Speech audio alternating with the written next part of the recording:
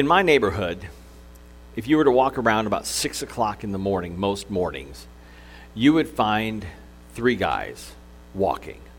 Let's call them Mo, Larry, and Curly. So we got Mo, Larry, and Curly, otherwise known as Sean, Joel, and Brandon. I'm Mo.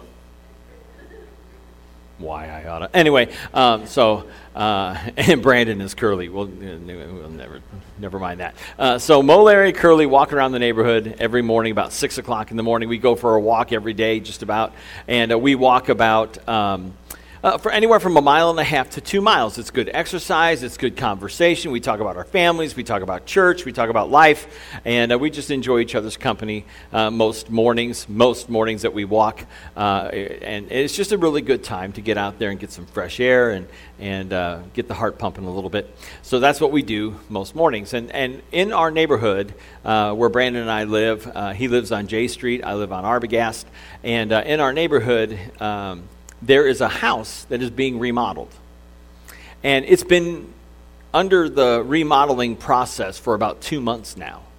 And so we walk up J Street, and it's in the 200 block of J, and we're walking up the 200 block of J, and we pass this house every time. And this house started off great. I mean, they tore off the siding. They took out the doors. They're replacing windows. They're doing all this work on this house. There's a big dumpster out back, and they're putting trash in it and stuff. And like I said, for maybe 2.5 months, this has been going on. And like I said, they tore off the siding, and they repaired the wood, and then they wrapped the house in that Tyvek wrapping from DuPont. You know what I'm talking about? So they wrapped the house. And they did that probably about 1.5 months ago. And if you were to walk by this house on any given morning, you would see that this house is still wrapped, but it's not sided. The grass is overgrown, and it doesn't look like any work has been done on the house in about 1 month or 1.5 months. And it makes me wonder why. I mean, they started off so great, and they were tearing off the siding and replacing windows and stuff like that, and I wonder, did they run out of money?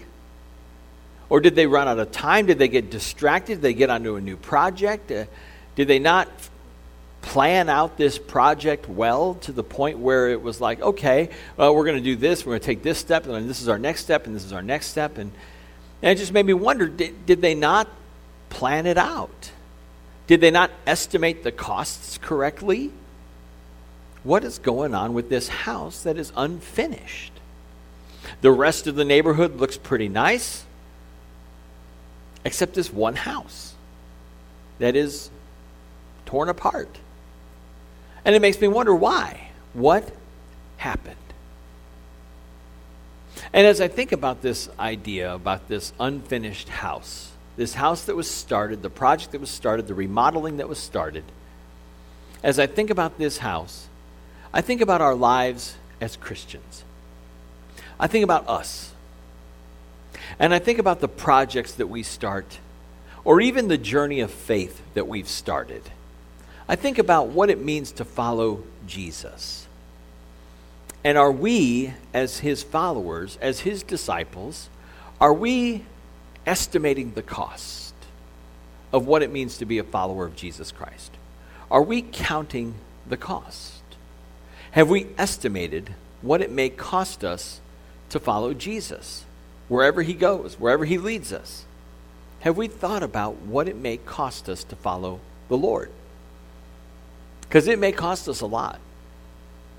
Question I have for you today is, are we willing to give up everything to follow Jesus, no matter what it may cost us? Are we willing to give up anything to follow Jesus, no matter what it may cost us? These are tough questions, and we're going to deal with those today. This idea of what it means to make Jesus number one. And this idea of, can we afford it? Can we afford what it costs to follow Jesus? Like I said, there's this house in our neighborhood that just is in disrepair.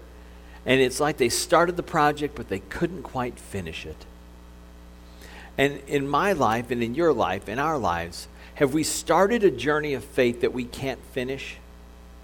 because of what it may cost us, because we haven't counted the cost, that we haven't estimated the cost of what it means to follow Jesus? That's what we're going to talk about today. We are in the book of Luke, and we are looking at the short stories Jesus told all summer long.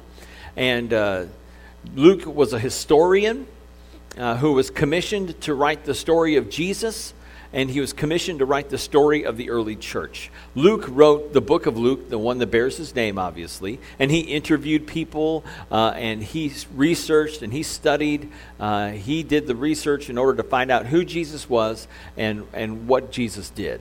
And then he wrote a gospel. He wrote the Gospel of Luke. But he was also commissioned to write the history of the early church. And Luke also wrote the book of Acts. How many of you knew that? Luke not only wrote the book of Luke, but he also wrote the book of Acts. And he was commissioned by a man named Hierapolis. No, not Hierapolis. What's that? Theophilus. Thank you, my dear wife. She went to Bible Bowl. I did not. But Theophilus commissioned Luke to write the book of Luke and the book of Acts in this history of the early church, the history of Jesus. And so we're going to look at the story. We're going to look at two parables today, and that's what we're looking at this summer is the parables in the book of Luke. And a parable is just a short story that talks about big truths. So it's a short story that talks about big truths, and such as truths about God, truths about faith, truths about what it means to be a disciple. And a disciple is just someone who is a follower, someone who follows a teacher or a master. And Jesus, as Lord and Savior, is not only our teacher, he is not only our Savior, but he is also our master. And we are called to be his disciples. In Matthew chapter 28, Jesus said to go and make disciples of all nations. Go and make followers of all nations. Baptizing them in the name of the Father, the Son, and the Holy Spirit, and teaching them to obey everything that I have commanded you. And so when it comes to being a follower of Jesus, we are taught to obey all of his commandments. So what does it look like to follow Jesus in the 21st century? What are his expectations of us as his followers? What are his expectations of his disciples? That's what we're going to talk about today. This is the fourth message in this series. We've looked at the parable of the Good Samaritan, and saw how that the people that who are called to be our neighbors, the people who are our neighbors are the people that we may not even like. The people that we despise the most are our neighbors, and we are to love them as we love ourselves. We also looked at the parable of the lost sheep and the parable of the lost coin, and how lost things matter to God, lost things are valuable to God, and that he will go searching for lost people, and that he celebrates when they are found. And that's what we want to do, is when lost people get found, we want to celebrate. And then last week, we talked about the parable of the prodigal son, the story of the lost son, and how no matter where you've been, no matter how far you may have wandered away from God, you're always welcome back in his arms. You're always welcome back in his family, that you're never, ever too far gone. Today, like I said, we're going to talk about two little parables, two little stories that talk about what it means to follow Jesus, what it means to be a disciple of his. So if you've got your Bible, if you brought a Bible today, turn to Luke chapter 14, verses 25 through 35. If you didn't bring a Bible, you can grab one out of the chair in front of you, and it is on page 739. Page 739 of the Bible in the chair in front of you, or as always, you can use your favorite app on your smartphone or tablet. We recommend YouVersion or Bible Gateway, and those apps are available at the iTunes Store or at the Google Play Store, and they're free, which is great.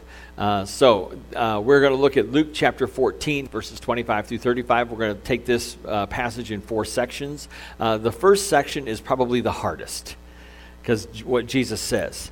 And now he's walking along. He's got people following him, and he's telling stories, and then he says this, verses 25 through 27. Large crowds were traveling with Jesus, and turning to them, he said, now imagine this scene. You're following behind Jesus. You're listening to him teach, and you're just walking behind him, and all of a sudden he turns around, and then this is what he says. If anyone comes to me and does not hate his father and mother, his wife and children, his brothers and sisters, yes, even his own life, he cannot be my disciple. And anyone who does not carry his cross and follow me cannot be my disciple. Surely Jesus doesn't mean we're supposed to hate our parents. Teenagers, you're not allowed. Jesus is not telling you to hate your parents. All right, I know that it's tempting, and I know that it comes naturally for a teenager to hate their parents, but honestly, Jesus is not telling you to hate your parents. And parents, likewise, he's not telling you to hate your children. And spouses, nope, he's not giving you permission to hate your spouse, or your ex-spouse for that matter. Jesus is not giving us permission to hate people. And because this sounds really weird, doesn't it? It's like, why would he say, if you don't hate your parents, or if you don't hate your children, if you don't hate your brothers and sisters, if you don't even hate yourself, you cannot follow me, he says. Does he really mean that we're supposed to hate one another? And when Jesus says, we're supposed to love our enemies, but hate our families? That doesn't make any sense.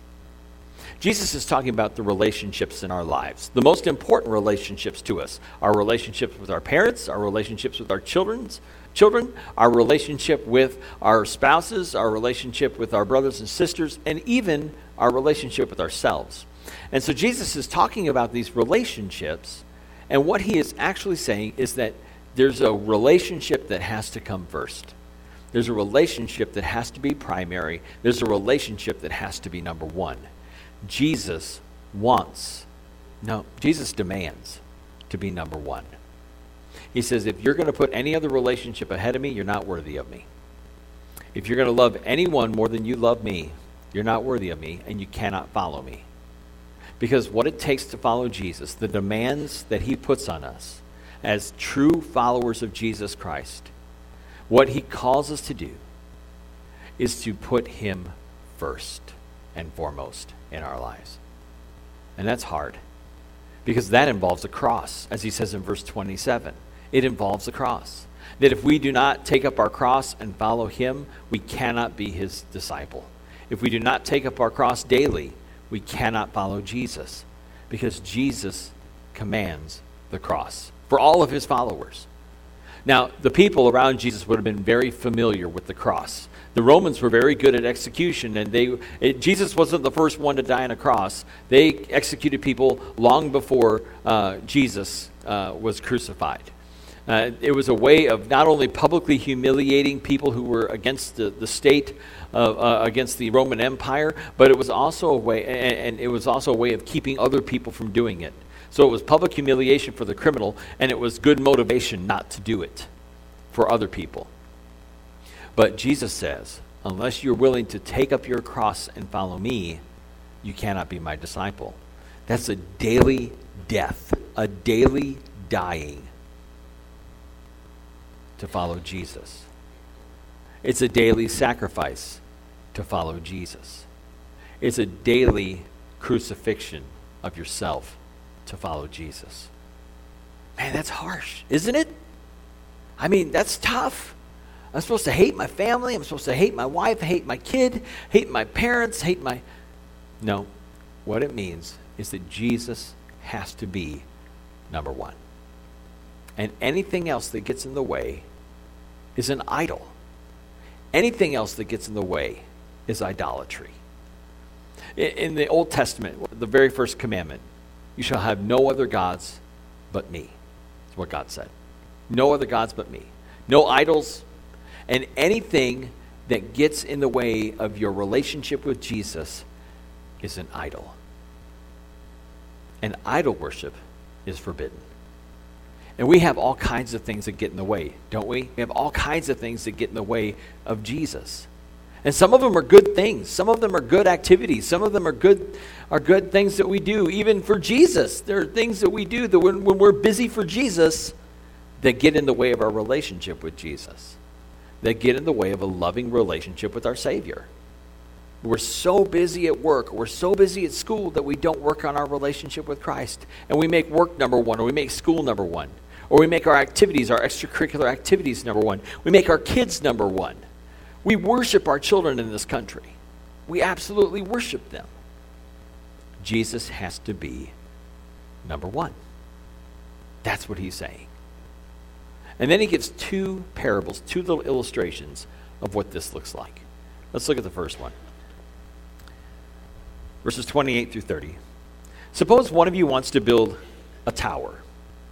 Will he not first sit down and estimate the cost to see if he has enough money to complete it? For if he lays the foundation and is not able to finish it, everyone who sees it will ridicule him, saying, "This fellow began to build and was not able to finish." Now, this tower that he's talking about is a watchtower over a vineyard that you would set up. You would build a tower in order to watch over your vineyard to keep bad people out. So this watchtower, he says there's a fellow who's going to sit down and he's going to think about what it costs to build this tower so that when he actually builds it, he's able to complete it. Remember the house on J Street?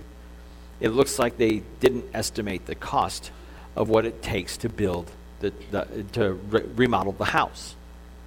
So when it comes to following Jesus, he's saying you need to sit down and estimate the cost. You got to figure out, what am I willing to pay? What am I willing to give up? What am I willing to sacrifice? What am I willing to do in order to follow Jesus? That no matter what he asks of me, I'm going to make him number one.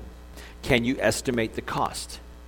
Can you think, if persecution were to break out against Christians in America, like severe persecution, would you be willing to follow Jesus even if it cost you prison time?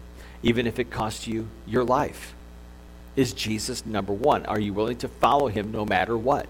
No matter what happens, no matter what comes down the pike, are you willing to follow Jesus no matter what? This is what he demands, is total surrender and full-hearted devotion. Are you able to finish what you start? When you come to faith in Jesus Christ, when you believe in him and repent from your sins and confess your faith and get baptized, you begin a journey of faith with Jesus that will never end. It will live on. Your relationship with Jesus will live on forever and ever and ever. But in that moment, in those moments leading up to that time, have you counted the cost? Have you thought about what it may cost you to follow Jesus and to be completely devoted and sold out and surrendered to him? We have to count the cost, just as a landowner would build a tower. And then Jesus gives a second illustration, and this is about an enemy. This is interesting. Verses 31 through 33. Or suppose a king is about to go to war against another king. Will he not first sit down and consider whether he is able with 10,000 men to oppose the one coming against him with 20,000? If he is not able, he will send a delegation while the other is still a long way off and will ask for terms of peace. In the same way, any of you who does not give up everything he has cannot be my disciple. Again, he uses this word, cannot be my disciple. Fascinating. So we have a king who's outnumbered 2-1. And he has to sit down and think, okay, what are my chances of defeating my enemy if I'm outnumbered 2-1? They got bigger tanks, they got better weaponry, they got more people. I'm not going to win this fight, and I'm probably going to lose my life, as well as I'm going to lose my kingdom as well as my life. So what does he do? Instead, he considers the cost. He considers the damage that can be done, and instead he sends a delegation to bring about peace with his enemies. And what Jesus is talking about is what it takes to be a friend of God. That if you're going to live any other way than full-hearted devotion and total surrender to Jesus Christ, then you're an enemy of God. If you're going to live for sin, you're an enemy of God. If you're going to live for yourself, you're an enemy of God. Consider what Paul said in Colossians 1:21. He says, once you were alienated from God and were enemies in your minds because of your evil behavior. When we are living in sin and when we are sinful people, before we come to Christ for salvation, when we have sin in our lives, we're living as enemies of God. But when we come to faith in Christ and we get baptized and God washes away our sins, then we are made part of God's family. We are filled with the Holy Spirit. We are made friends with God. Consider the cost, though, what it means to follow Jesus. And in Philippians chapter 3, Paul wrote that many live as enemies of the cross of Christ.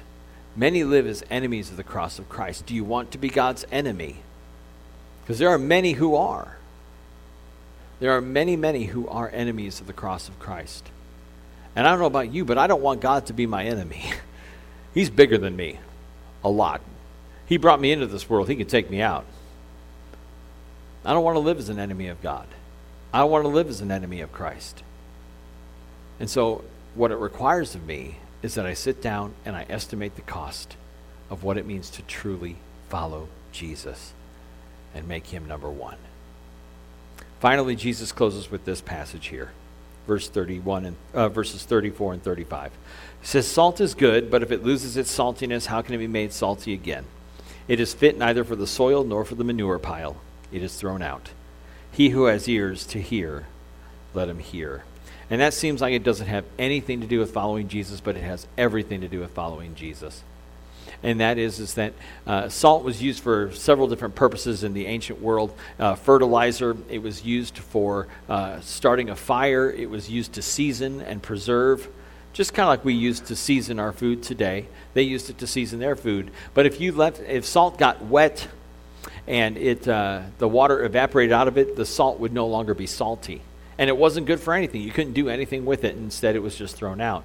And what he's saying here is that unless we fully surrender our lives to Jesus, unless we fully surrender our lives to him, then we are of no use to him. And God wants to use us. Jesus wants to use us in his kingdom to bring about life transformation. In a couple of weeks, we're going to be talking about a vision that we have for our congregation that what we want to do is we want to reach people who don't know Jesus Christ.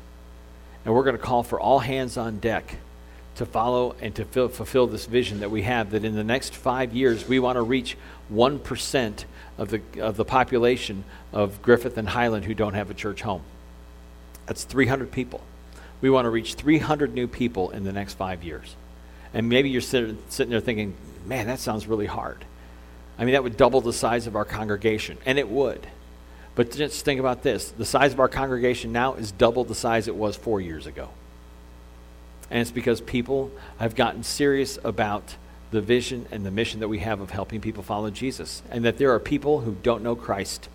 And if they were to die today, if an atomic bomb were to land on Griffith, Indiana, there's a lot of people who would not go to heaven. And I don't know about you, but I can't let that happen.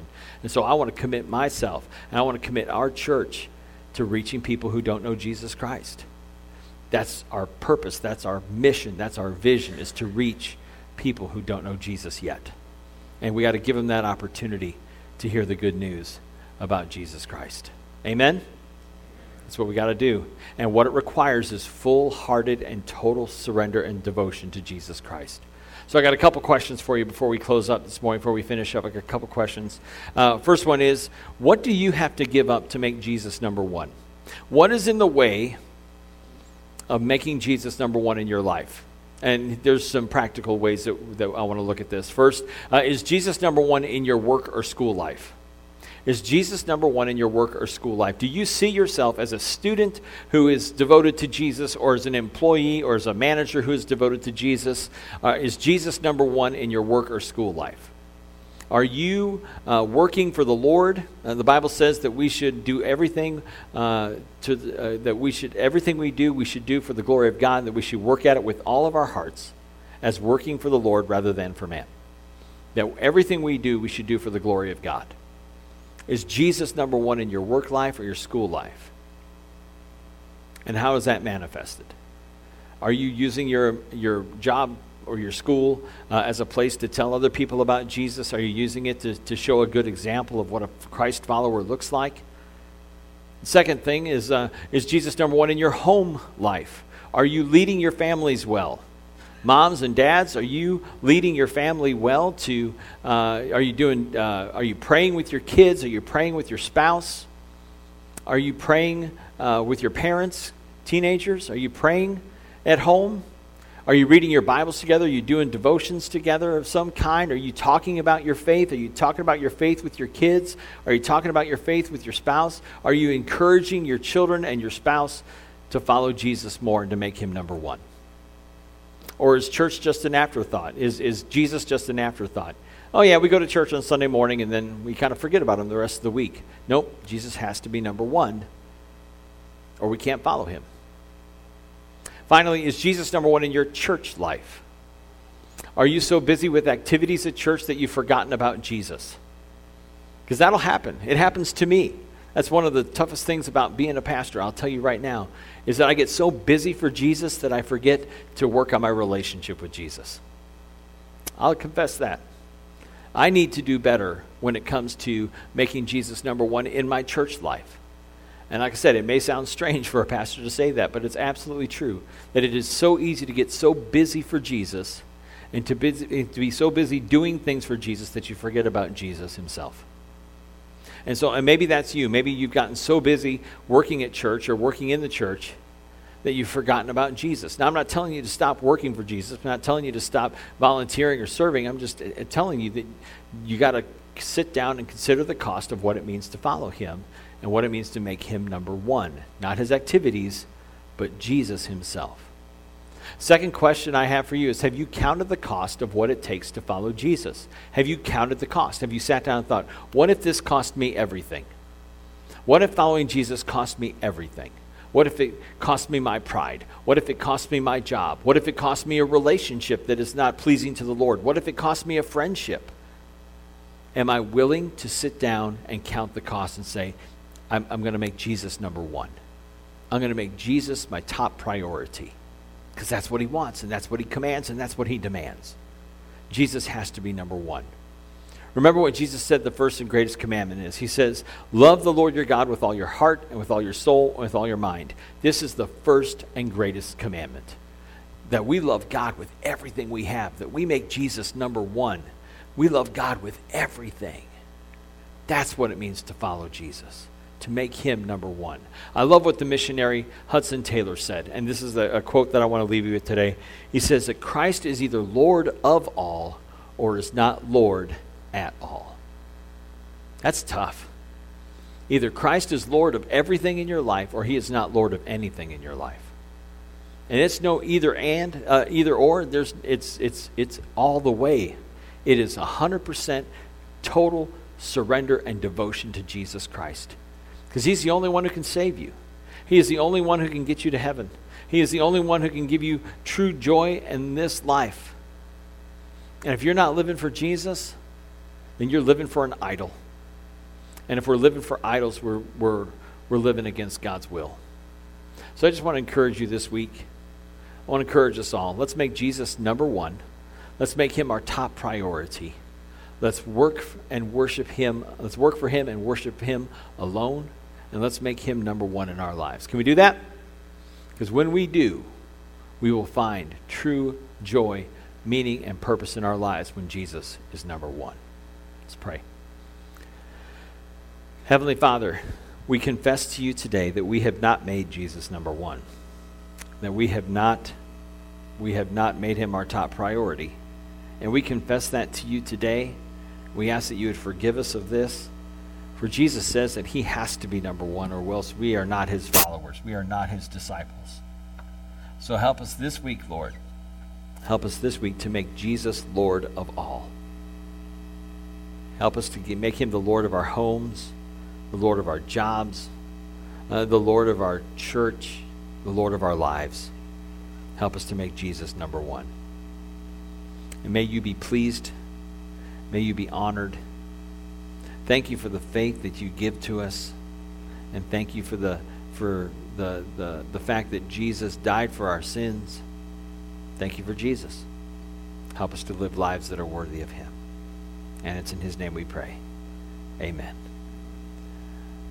Our song of response today is called Lord, I Need You.